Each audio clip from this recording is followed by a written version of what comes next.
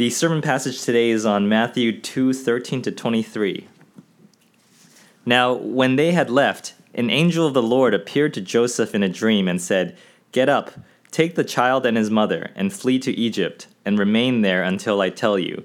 For Herod is about to search for the child to destroy him." And he rose and took the child and his mother by night, and departed to Egypt, and remained there until the death of Herod. This was to fulfill what the Lord had spoken by the prophet, "Out of Egypt I called my son." Then Herod, when he saw that he had been tricked by the wise men, became furious, and he sent and killed all the male children in Bethlehem, and in all that region who were 2 years old or under, according to the time that he had ascertained from the wise men. Then was fulfilled what was spoken by the prophet Jeremiah.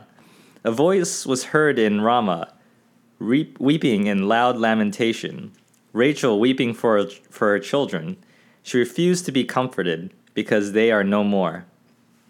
But when Herod died, behold, an angel of the Lord appeared in a dream to Joseph in Egypt, saying, "Rise, take the child and his mother, and go to the land of Israel, for those who sought the child's life are dead." And he rose and took the child and his mother, and went to the land of Israel. But when he heard that Archelaus was reigning over Judea in place of his father Herod, he was afraid to go there, and being warned in a dream, he withdrew to the district of Galilee. So he went and lived in a city called Nazareth, in order that what was spoken by the prophets might be fulfilled, that he would be called a Nazarene. This is the word of the Lord. Thanks be to God. Amen. Thank you, Simon. Okay, Christmas is upon us.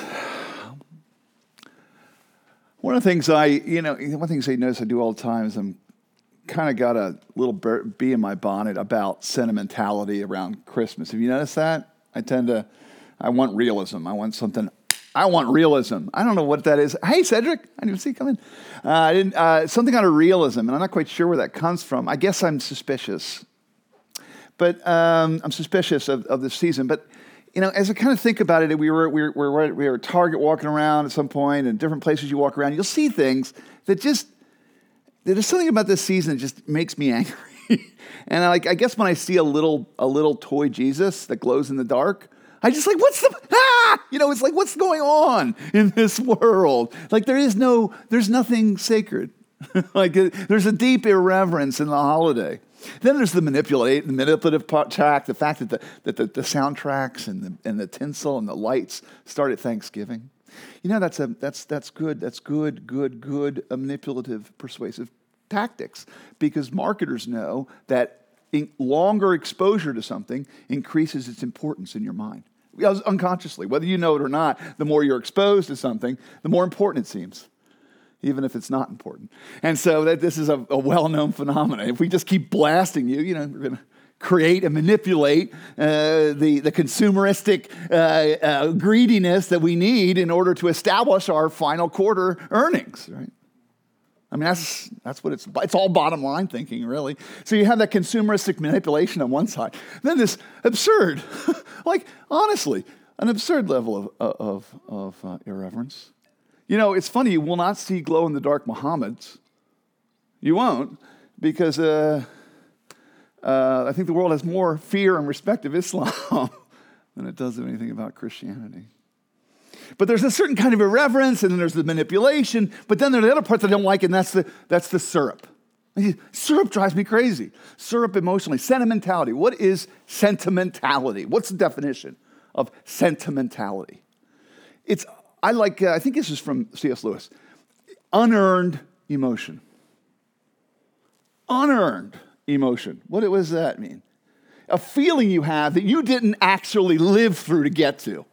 A feeling you had that didn't actually connect with your childhood or with anything real experience. It's a feeling about Christmas that can be fostered by images of candles frosted with nice soft colors, and you know what I'm talking about, right? The reds, the greens, the berries, the leaves, and everything ghosted and frosted in a way that's very pleasing. But honestly, it's prepackaged emotions. I mean, these aren't real. They aren't real things. And so we like feeling things, but those feelings, sentimentality or unearned emotion, it's fine for the day, right? But what happens when you eat a lot of syrup? What happens when all you do is eat syrup? Yeah, you see? It's not nutritional. There's nothing there. It gives you a headache. It gives you crash. You can't live that way. And this is exactly what sentimentality does when it hits the reality of life. Like the reality of life that your friend of yours killed himself Friday. You know? And so I need, consumerism's not going to help us wrestle with that or help Karen. You know, and that manipulation, the sentimentality is going to sound like a cheat, isn't it? If somebody's going to pat you on the shoulder and hand you a card and say, it's the season of joy. What? No amount of berries and holly are going to make her feel better. And finally, the manipulation and the consumerism. There's nothing, I want a comfort in the holiday. Well, I'm eager to strip out all of the sentimentality. This is Bruegel. I saw this picture at the castle in Windsor many years ago, and this is Bruegel's famous picture called The Slaughter of the Innocents. This is supposed to be Bethlehem, you see? It kind of looks like a medieval town from Europe, doesn't it? Funny how that happens. That's called ethnocentrism. And it's an ethnocentric projection onto the ancient world. Now, these people all look like medievals in Europe, but it doesn't matter. This is written by Peter Bruegel. This is drawn by Peter Bruegel. But there's something really clever about this picture that you can't see. And you can't see it, and you can see it especially. You see that right there? You see that little swan right there? You see the smudges at the bottom of his feet? That was originally a baby being killed by that soldier. And Justinian, the emperor at the time, asked Peter Bruegel to re-edit his picture. They're all over the place. Right here, there's some sort of like a turkey being stabbed by a bunch of soldiers. So what Peter Bruegel did was, this was a picture of a child. This was a child. I think this was a child. There's a child somewhere. Anyway, and what he did was he had to paint pictures of animals instead. Because Justinian was worried that this would cause a riot, that this kind of violence by the state, you see, this is the state here. And this becomes like a statement about power and greed and manipulative and powerful men. Well, that's exactly what Peter Bruegel wanted it to be. Because Herod the Great is supposed to be imagined by this action for what he really was, a madman. Herod the Great was a madman. 3 of his sons he killed personally. And then he killed one of his wives, Mariamne, and that wasn't good enough to kill her mother. He was known, he had actually at one point killed up to half of the Sanhedrin. He had them executed. Then, this is a great one, and this sounds so much like some modern madman in our age. When he was going to die, the night of his death, every notable person in Jerusalem was put on the walls of Jerusalem, and they were to be thrown off the minute he died. Every notable person in the city had to die the night Herod the Great died. That's insane. Remember, we learned that we don't have genealogies of that age because he, in his zeal to protect his own lineage, which was in doubt, had destroyed all the genealogical records. He was a madman. And he comes right into the Advent story. So, and I think there's something here, Michael. This is God. This is our Father. This is our Father making sure that you take the beauty of Advent and the love of God and you make sure you understand its context. Because it comes into a world of violence and sin and power and destruction. And it trumps it. But this is a hard-hitting reality. And it's meant to be. So I want to move towards this. How can terrible things happen at Christmas? The prophetic witness claims that God is in control. And if God is in control, there's prophetic. There's 3 prophecies. One prophecy comes from Jeremiah, another prophecy comes from Hosea, and the third prophecy, which is even stranger, comes from Numbers, the book of Numbers, about the Nazirite vow. Now, the reason I bring all this up is the prophetic witness implies that God is in complete control. It says it. It's saying that he is a sovereign God. But if God is in control, then terrible things are a part of his plan. And this creates two pressing questions. How can we live with a God like this? I think that's a question we have to ask. And how do we live with terrible things? How do we live with terrible things? So looking in God's word. Now, what I want to really kind of get our fingers dirty is in this text. This genre question is, what sort of story is this? And something I've been trying to explain to you or trying to give you an idea of is that the Bible's overall genre is a unique genre. Fantastical nonfiction. It's fantastical nonfiction. It's actually a genre that is completely new in the world. It is claiming that the fantastic happens because God is real and present here. And so what's available? Miracles are available for Jack and me. Miracles of life and real and the Word of God, prophetic prediction.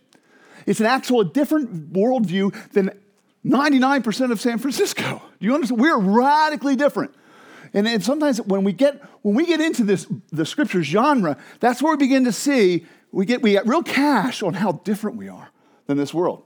How our sources, our ideas, our concept of what truth is possible originates in the idea that a God has spoken. And in a unique genre of fantastical nonfiction.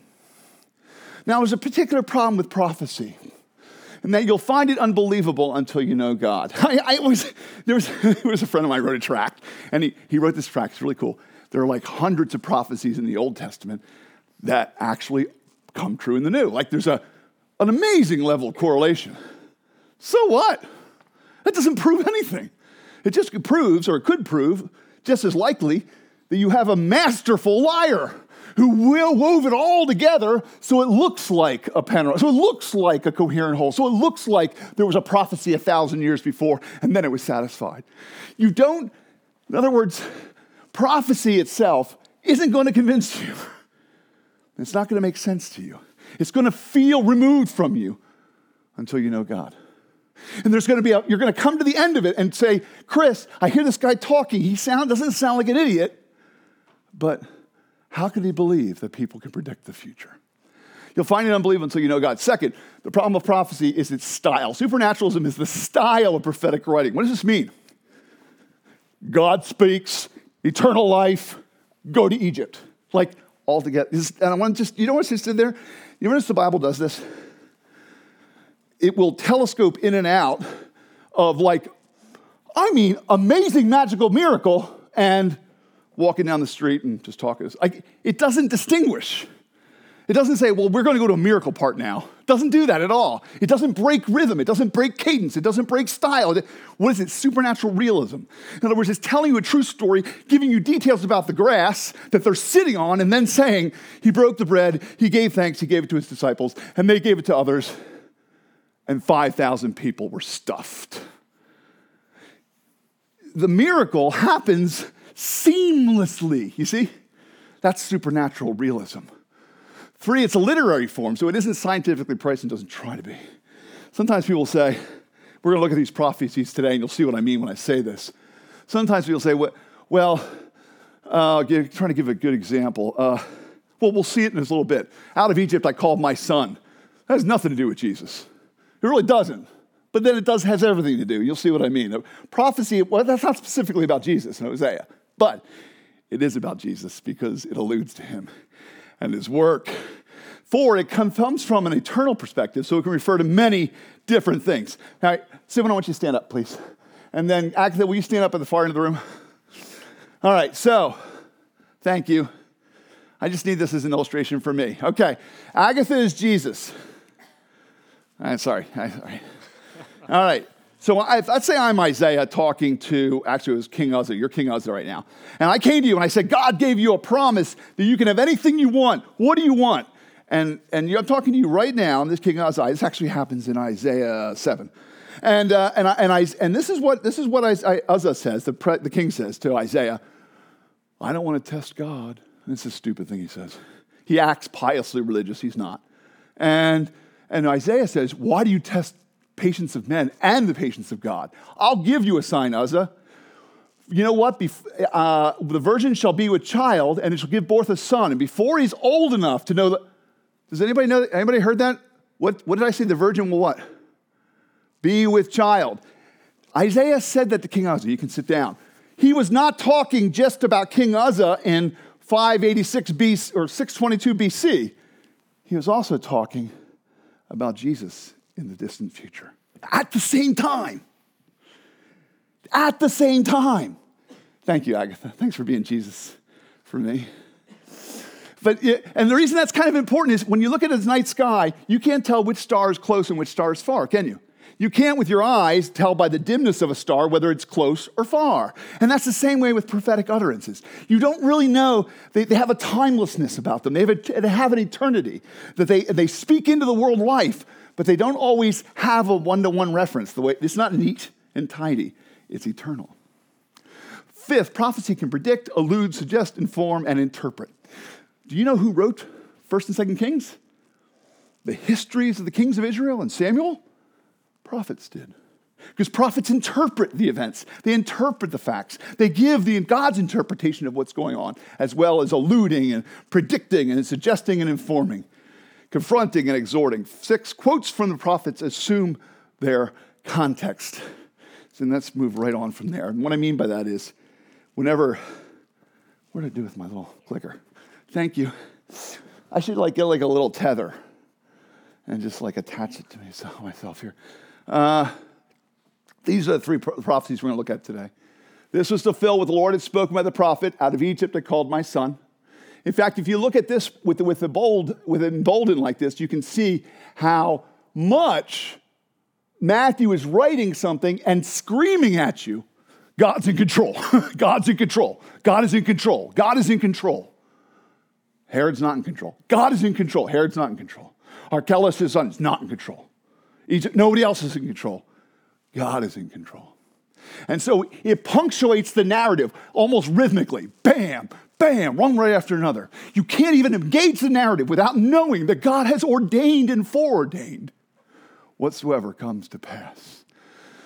So let's begin then with the first one. This is fulfilled what the Lord had spoken out by the prophet. Out of Egypt I called my son. Take a look at Hosea 11, 1-9. And this is where larger context can bring you joy. When Israel was a child, I loved him. And out of Egypt I called my son. What this is about all of Israel. The more they were called, the more they went away. They kept sacrificing to the Baals and burning offerings to idols. Yet it was I who taught Ephraim to walk. I took them by their arms, and they did not know that I healed them. I led them with cords of kindness and the bands of love. And then go down here to the end when he said, I will not execute my burning anger. I will not again destroy Ephraim, for I am God and not a man, the Holy One in your midst, and I will not come in wrath. I see Jesus more clearly now. Do you see it? Now, Christ now fulfills not merely this abstract allusion to when the people were rescued from Egypt out of bondage, but what? No, much more. All of God's love that he will not come again. He will not come what? In wrath. That's a promise of Jesus. And so when the prophets quote an Old Testament text, they're quoting everything around it as well. And so, and that gives us some consistency. Oh, by the way, this prophecy is prophetic allusion and allegorical. The great themes of the Bible play out in life, and specifically in Christ. Matthew 2, and now the second prophecy, that was fulfilled, but was spoken by the prophet Jeremiah. A voice was heard in Ramah, weeping and loud lamentation. Rachel, weeping for her children. She refuses to be comforted because they are no more. But it's interesting. You keep reading. Let's go down to verse 20. Isn't Ephraim my dear son? That was the daughter of Rachel. That was the son of Rachel. Rachel dies in childbirth, by the way. Remember that? She dies in childbirth when she gives birth to Benjamin. And so she's honored in the Jewish tradition for that. She's the only of the patriarch's wives who does that. But isn't Ephraim my dear son? Is he my darling child? For as often as I speak against him, I do remember him still. Therefore, my heart yearns for him. I will surely have mercy on him, declares the I Am. Oh, yes. So even the prophecy that predicted the evils that would happen as a result of evil men, what is in the prophecy still? What's here? What is tucked away in that whole passage? unlimited mercy. Unlimited mercy. Unlimited mercy for his people. And so this kind of prophecy is specific allusion and prediction. The specific events of the Bible are predicted. And it is in a sense co-opted almost. Rachel and Ramah works too with the location that Bethlehem is. And it works well geographically. And they would have known that in the ancient world because they lived there, right? This is the weird prophecy. In order that what was spoken by the prophet might be fulfilled, that he'd be called a Nazarene. Deepak, you went to seminary. You guys never dealt with this. You never even talked about this stuff at Princeton, did you? No, you never even dealt with this stuff. It's funny. Most people would never even deal with this question on verse 23 because it's that weird. There is no prophecy about a Nazarene. There isn't. Now, there is a spelling of a passage in Isaiah that might have been reference to a Nazarene. So what is going on here? Well, who were Nazarenes? There was a group of people in the Old Testament who would specially set themselves apart for a special mission. Look, and the I Am spoke to Moses, saying, "Speak to the people of Israel and say to them, whether either a man or a woman makes a special vow, the vow of a Nazarite, to separate himself to the I Am, he shall separate himself from wine and strong drink. He shall drink no vinegar made from wine or strong drink, and shall not drink any juice of grapes or eat grapes, fresh or dried. All the days of his separation," it was a limited amount of time, "he shall eat nothing that is produced by the grapevine, not even the seeds or the skins. All the days of his vow of separation, no razor shall touch his head." But look at the best. Look at the word. All the days of his separation, what? He is holy to the I Am.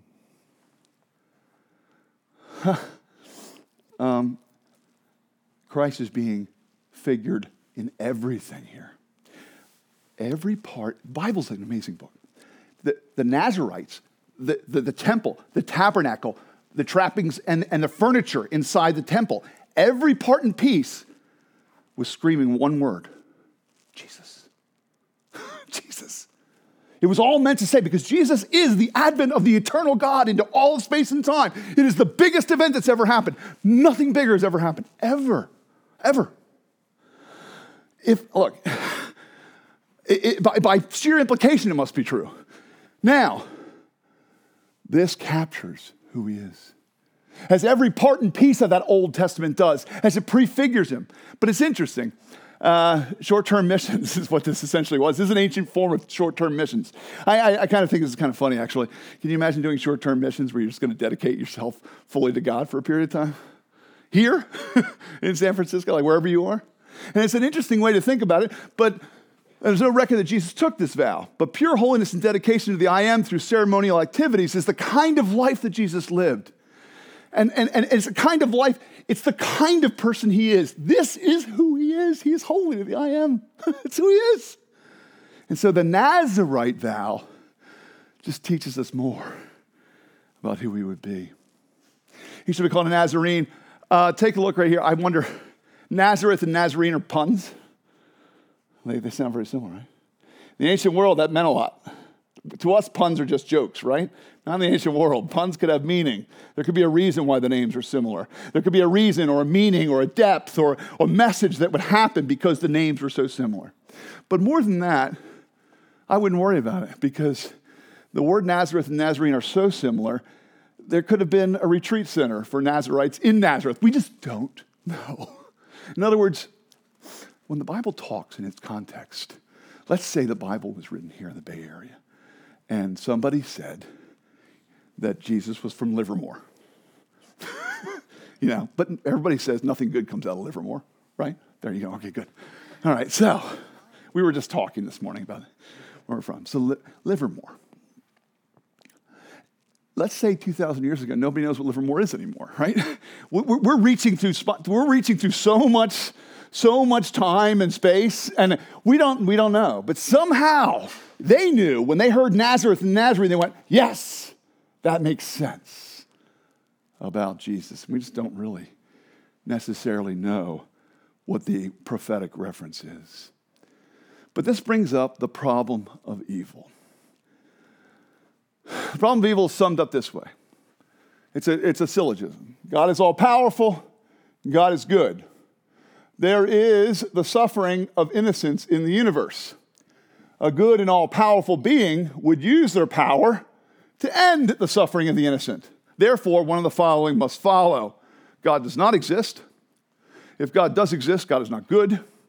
If God does exist, God is not all-powerful. How many of you have heard these arguments before? How many of you have had these arguments inside your own head? Exactly. I mean, we'd say if any thinking person would. And this is where this hits, come on, this is cash right here.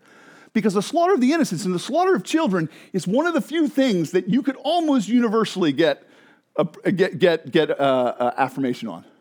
Like, it's one of those universal things. We don't kill little kids. There aren't cultures that do that when they're living. Now, there's abortion and things like that. But the idea of it's unusual. And so it becomes a test case for the problem of evil. How can a good God permit these things to happen to the innocents? What are we going to do about this, guys?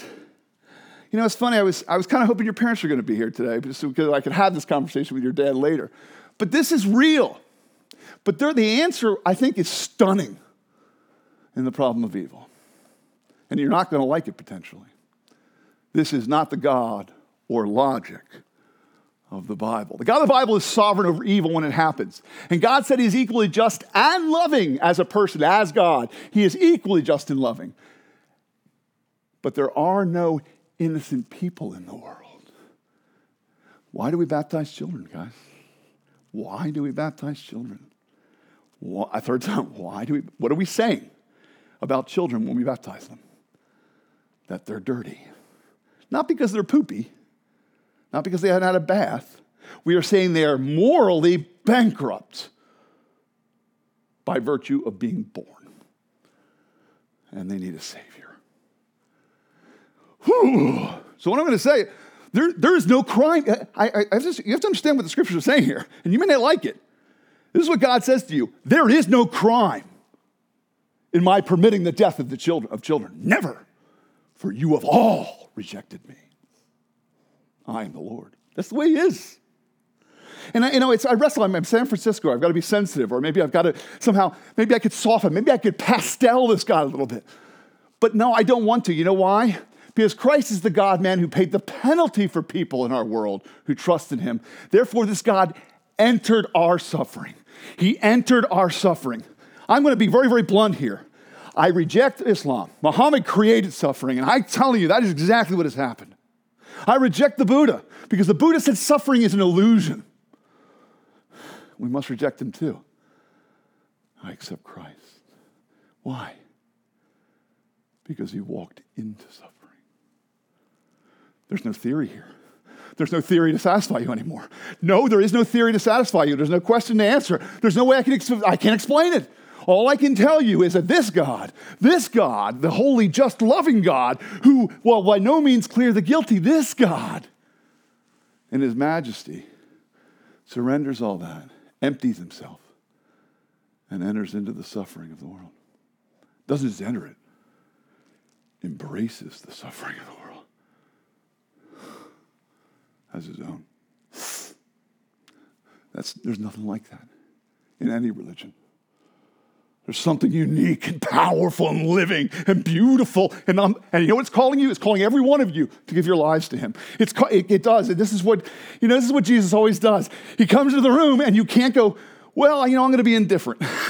Chris, I'm not going to make a choice. No, you must be for him or against him all the time in his greatness. It's just who he is as he enters into suffering. We believe we live in a day of terrible things. Therefore, we must take Christ at his word. What is his word? Out of Egypt I called my son.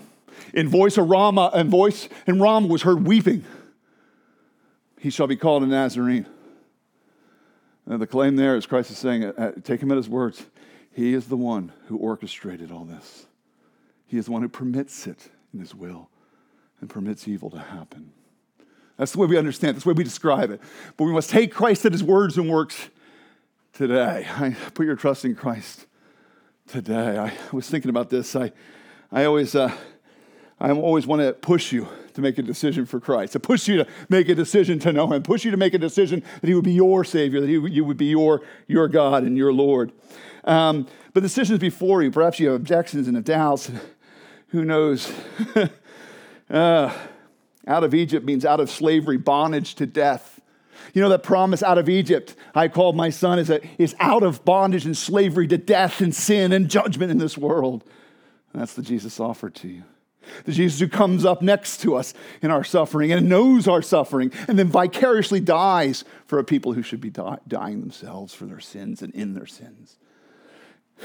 He is the slaughter of the innocent. He's the only slaughter of the innocent that there is or ever was. It's Jesus. And so so what do? I was thinking about this. We live in a day of terrible things. What's your antidote to terrible things? I don't know. I don't know what this world does with the terrible things. Sometimes I think the sentimentality and the consumerism and all this, the irreverence, they're all ways of just kind of plugging your ears in this generation and going, I don't want to think about the terrible things.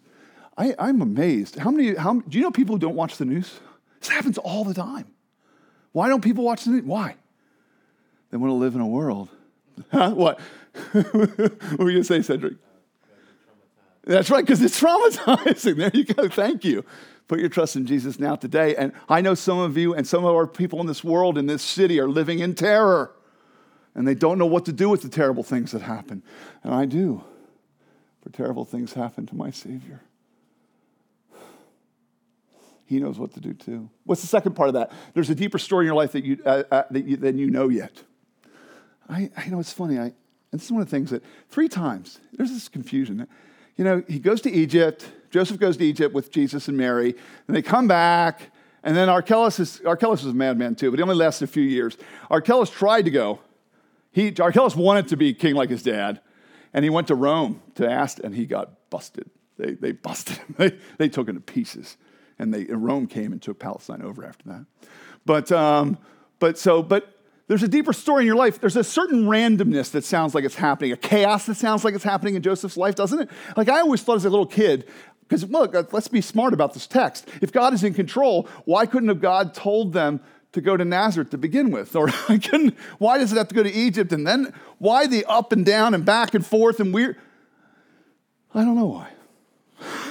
I don't know why. I guess to talk about more scriptures that could be fulfilled. But I do know this. There's a deeper story underneath your story of your life.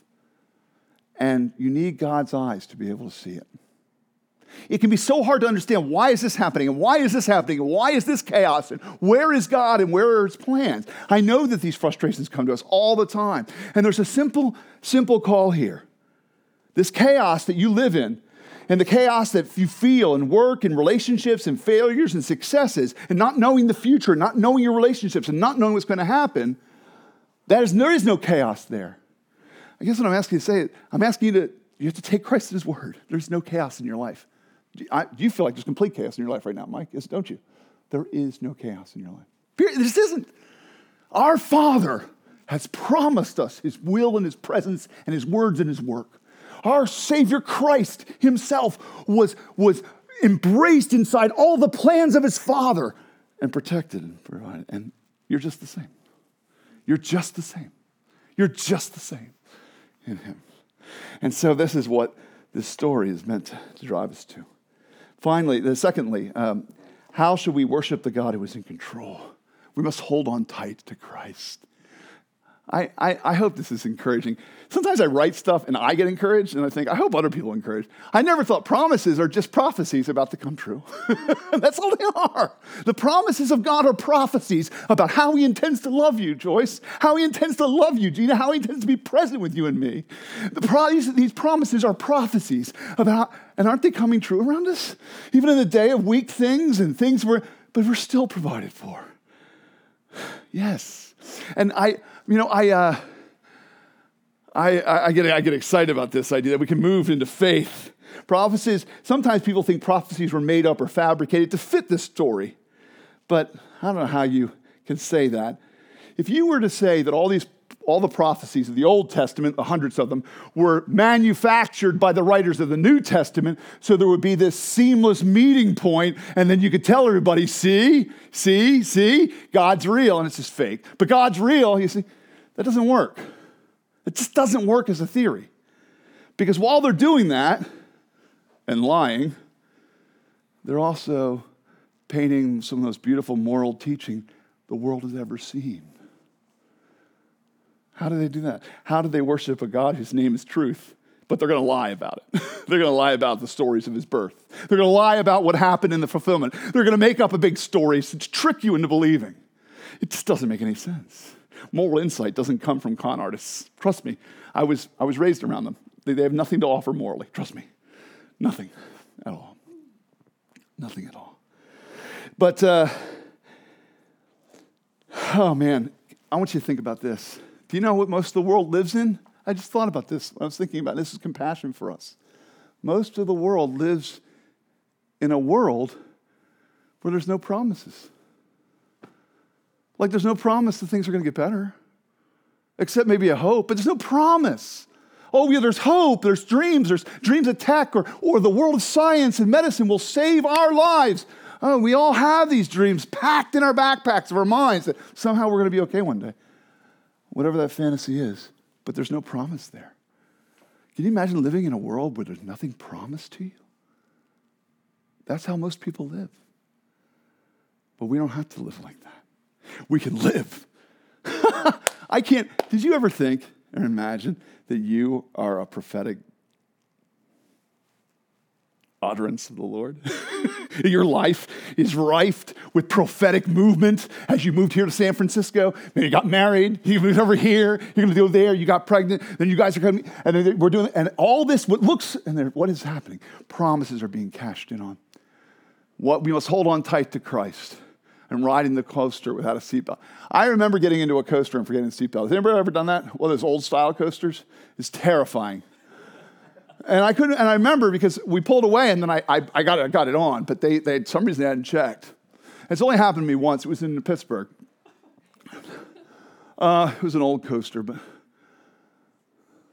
that's terrifying. How would you ride a coaster without a seatbelt? You would hold on.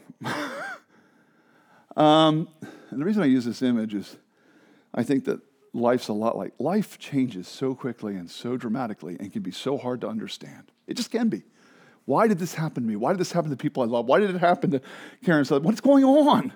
How do we make intelligible the riddle of pain and suffering and loss and confusion and doubt and shame that we all seem to climb through day in, day out?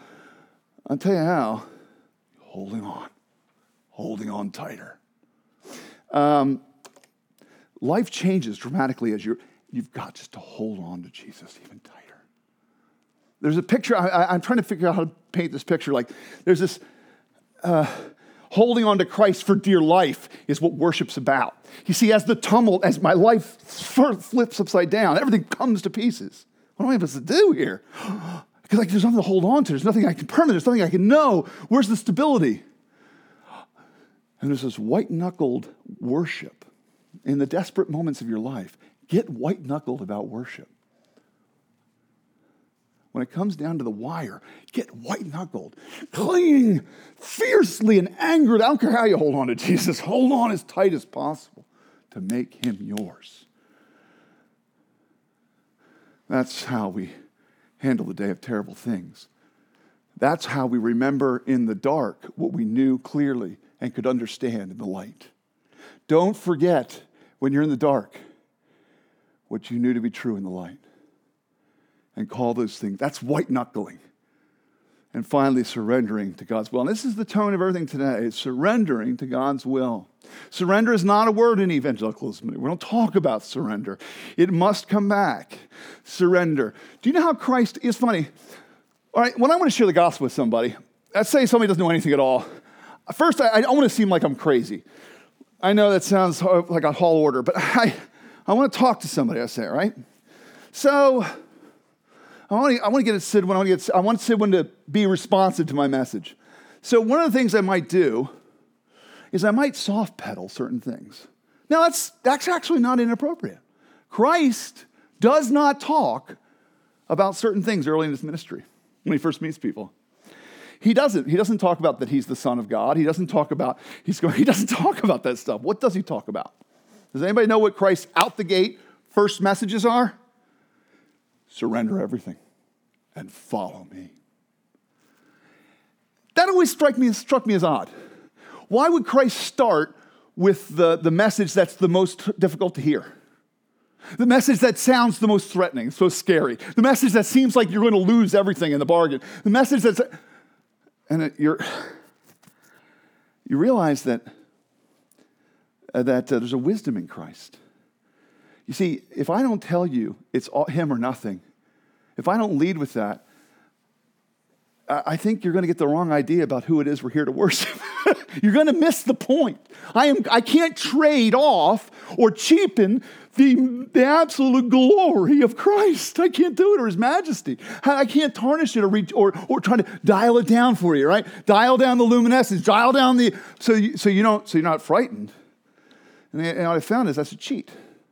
And it's funny, this generation is so eager for something they can actually sell out for anyway. We want something we can die for, that's worth dying for and giving all for. We must surrender to Christ's will. First, God does not and will not answer your challenges to his justice. Do I need to say anything more about that? You may not like it. I know there's been days I don't like it. But he won't. It is beneath his majesty. It's funny, there isn't a moment where God ever explains himself about his justice. He is simply justice itself. Justice does not exist above God. Then he answers to justice. Does that make sense? No, God is justice. Serve him, praise him, know him, and surrender. And then finally, you will never know the will of God unless you are yielded before you know what it is. In this final, when I finally read this moment, I'm here, look, I want to comfort you to come to Christ. I want to comfort you to put all your trust in the sovereignty of God. I want to comfort you that you double down, as it were, on the majesty and the sovereignty of God, right? And I'm asking you to do that time and time again about his word and everything. And this final thing is, what occurred to me was, how many of you would like to have a dream for God where he'd tell you to move to Seattle? Anybody? Wouldn't it be nice to be able to be like, I woke up this morning and I had a vision. Tal, we're moving to Singapore. I said that because she can't stand Singapore. Ouch.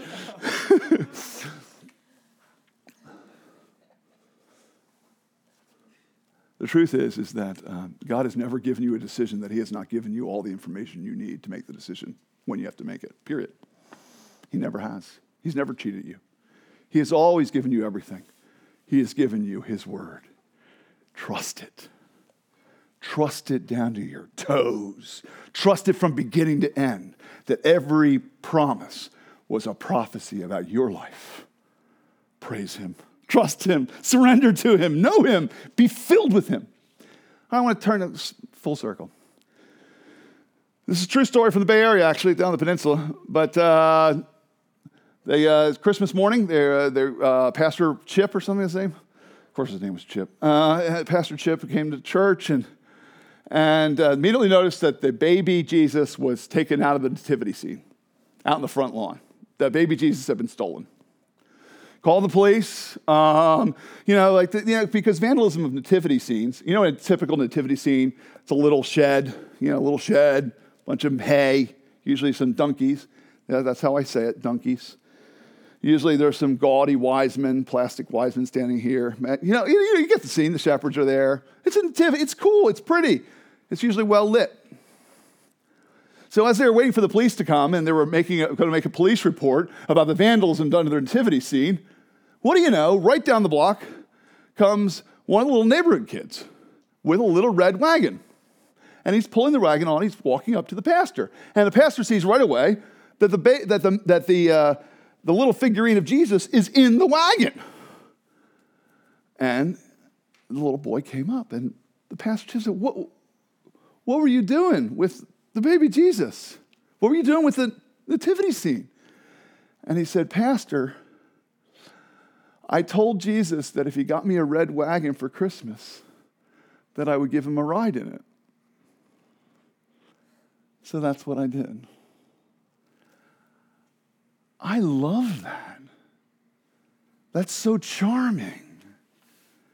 I want to return to the nativity scene that we're all part of. It's prepackaged for us. And I want you to hear again that place of weakness, that place of darkness, that place that looks so insignificant in the eyes of the world and Herod and everybody else, that nobody even cared to visit, that's a place of real power. And when we come with childlike dependence and childlike surrender and childlike joy and childlike trust and a childlike dependence on His Word, a childlike surrender to everything, we can live in that immediacy of His promise, that He has been that true and available to us, that real for us in His plans. And I think that, so even as I try to, isn't it come in so hard and hot, bashing Christmas, I don't want to just bash Christmas. There's something deep to save there. Something deep and beautiful in the totems and symbols of our culture even, which communicate that God is in control. He has a power that shines in weakness. He goes into the darkness and in the confusion and chaos of this world and sends His Son. And there it is. And the nativity is beautiful. So I guess I'm of two minds this Christmas holiday season. I want us to have that awareness that can pierce through the manipulations and the sentimentality and the conceits. But then let's not be afraid to grab these beautiful stories as promises to us.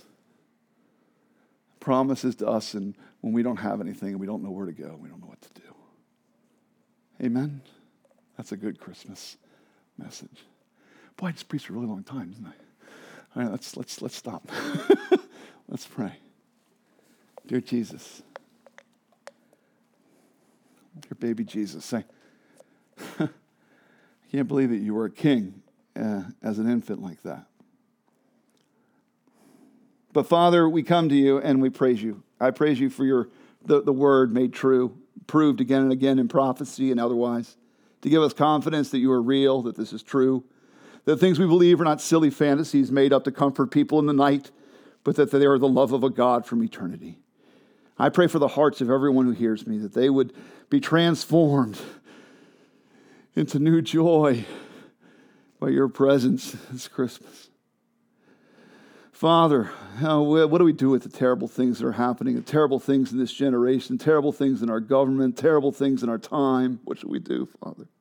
We turn to you again and we ask for your word to tell us, oh, this was prophesied about long ago. We want to hear again about how our lives are prophesied about and that your promises will all come true.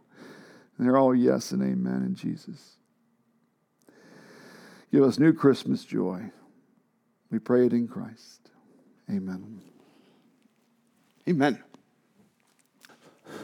On the night He was betrayed, our Lord Jesus Christ took bread and broke it and said, "This is my body, which is broken for you. Take and eat." And in the same way, He also took a cup of wine and He said, "This is my blood shed for the forgiveness of sins. Take and drink. As often as you eat this bread and drink this cup, you proclaim the Lord's death until He comes." This is a table of love. This is a table of love. But you notice, as much as it's a table of love, just like the Christmas story, that's a grim table. It's a table of death too, isn't it? And life. But this body and blood of our Savior is for you if you trust in Him and if you're a sinner like me. If you're a sinner like me, this is your table. Ron, how are you? It's good to see you. And if you're a sinner like me, this is your table. But if you're a good person, you know the drill. If you're a good person, then you don't know Christ's love yet. Good people don't have the hope and the promises of Christmas. It's for the wicked, like me. Now I praise you for that, Father. And finally, if you're a skeptic and you're skeptical about all these claims, then I ask you to watch and wait, and someday perhaps you will know Him. I'm going to be praying that you do. So watch out. My prayers are coming after you. All right. So let's go to the table now. Let's stand and let's answer the question, Christian. What do you believe? I believe in God the Father Almighty, maker of heaven and earth, and in Jesus Christ, His only Son, our Lord, who was conceived by the Holy Spirit, born of the Virgin Mary, suffered under Pontius Pilate, was crucified, died, and was buried, and He descended into hell. On the third day, he rose again from the dead. He ascended into heaven and is seated at the right hand of God, the Father Almighty. From there, he shall come to judge the living and the dead. I believe in the Holy Spirit, the Holy Catholic Church, the communion of saints, the forgiveness of sins, the resurrection of the body, and the life everlasting. Amen. Come.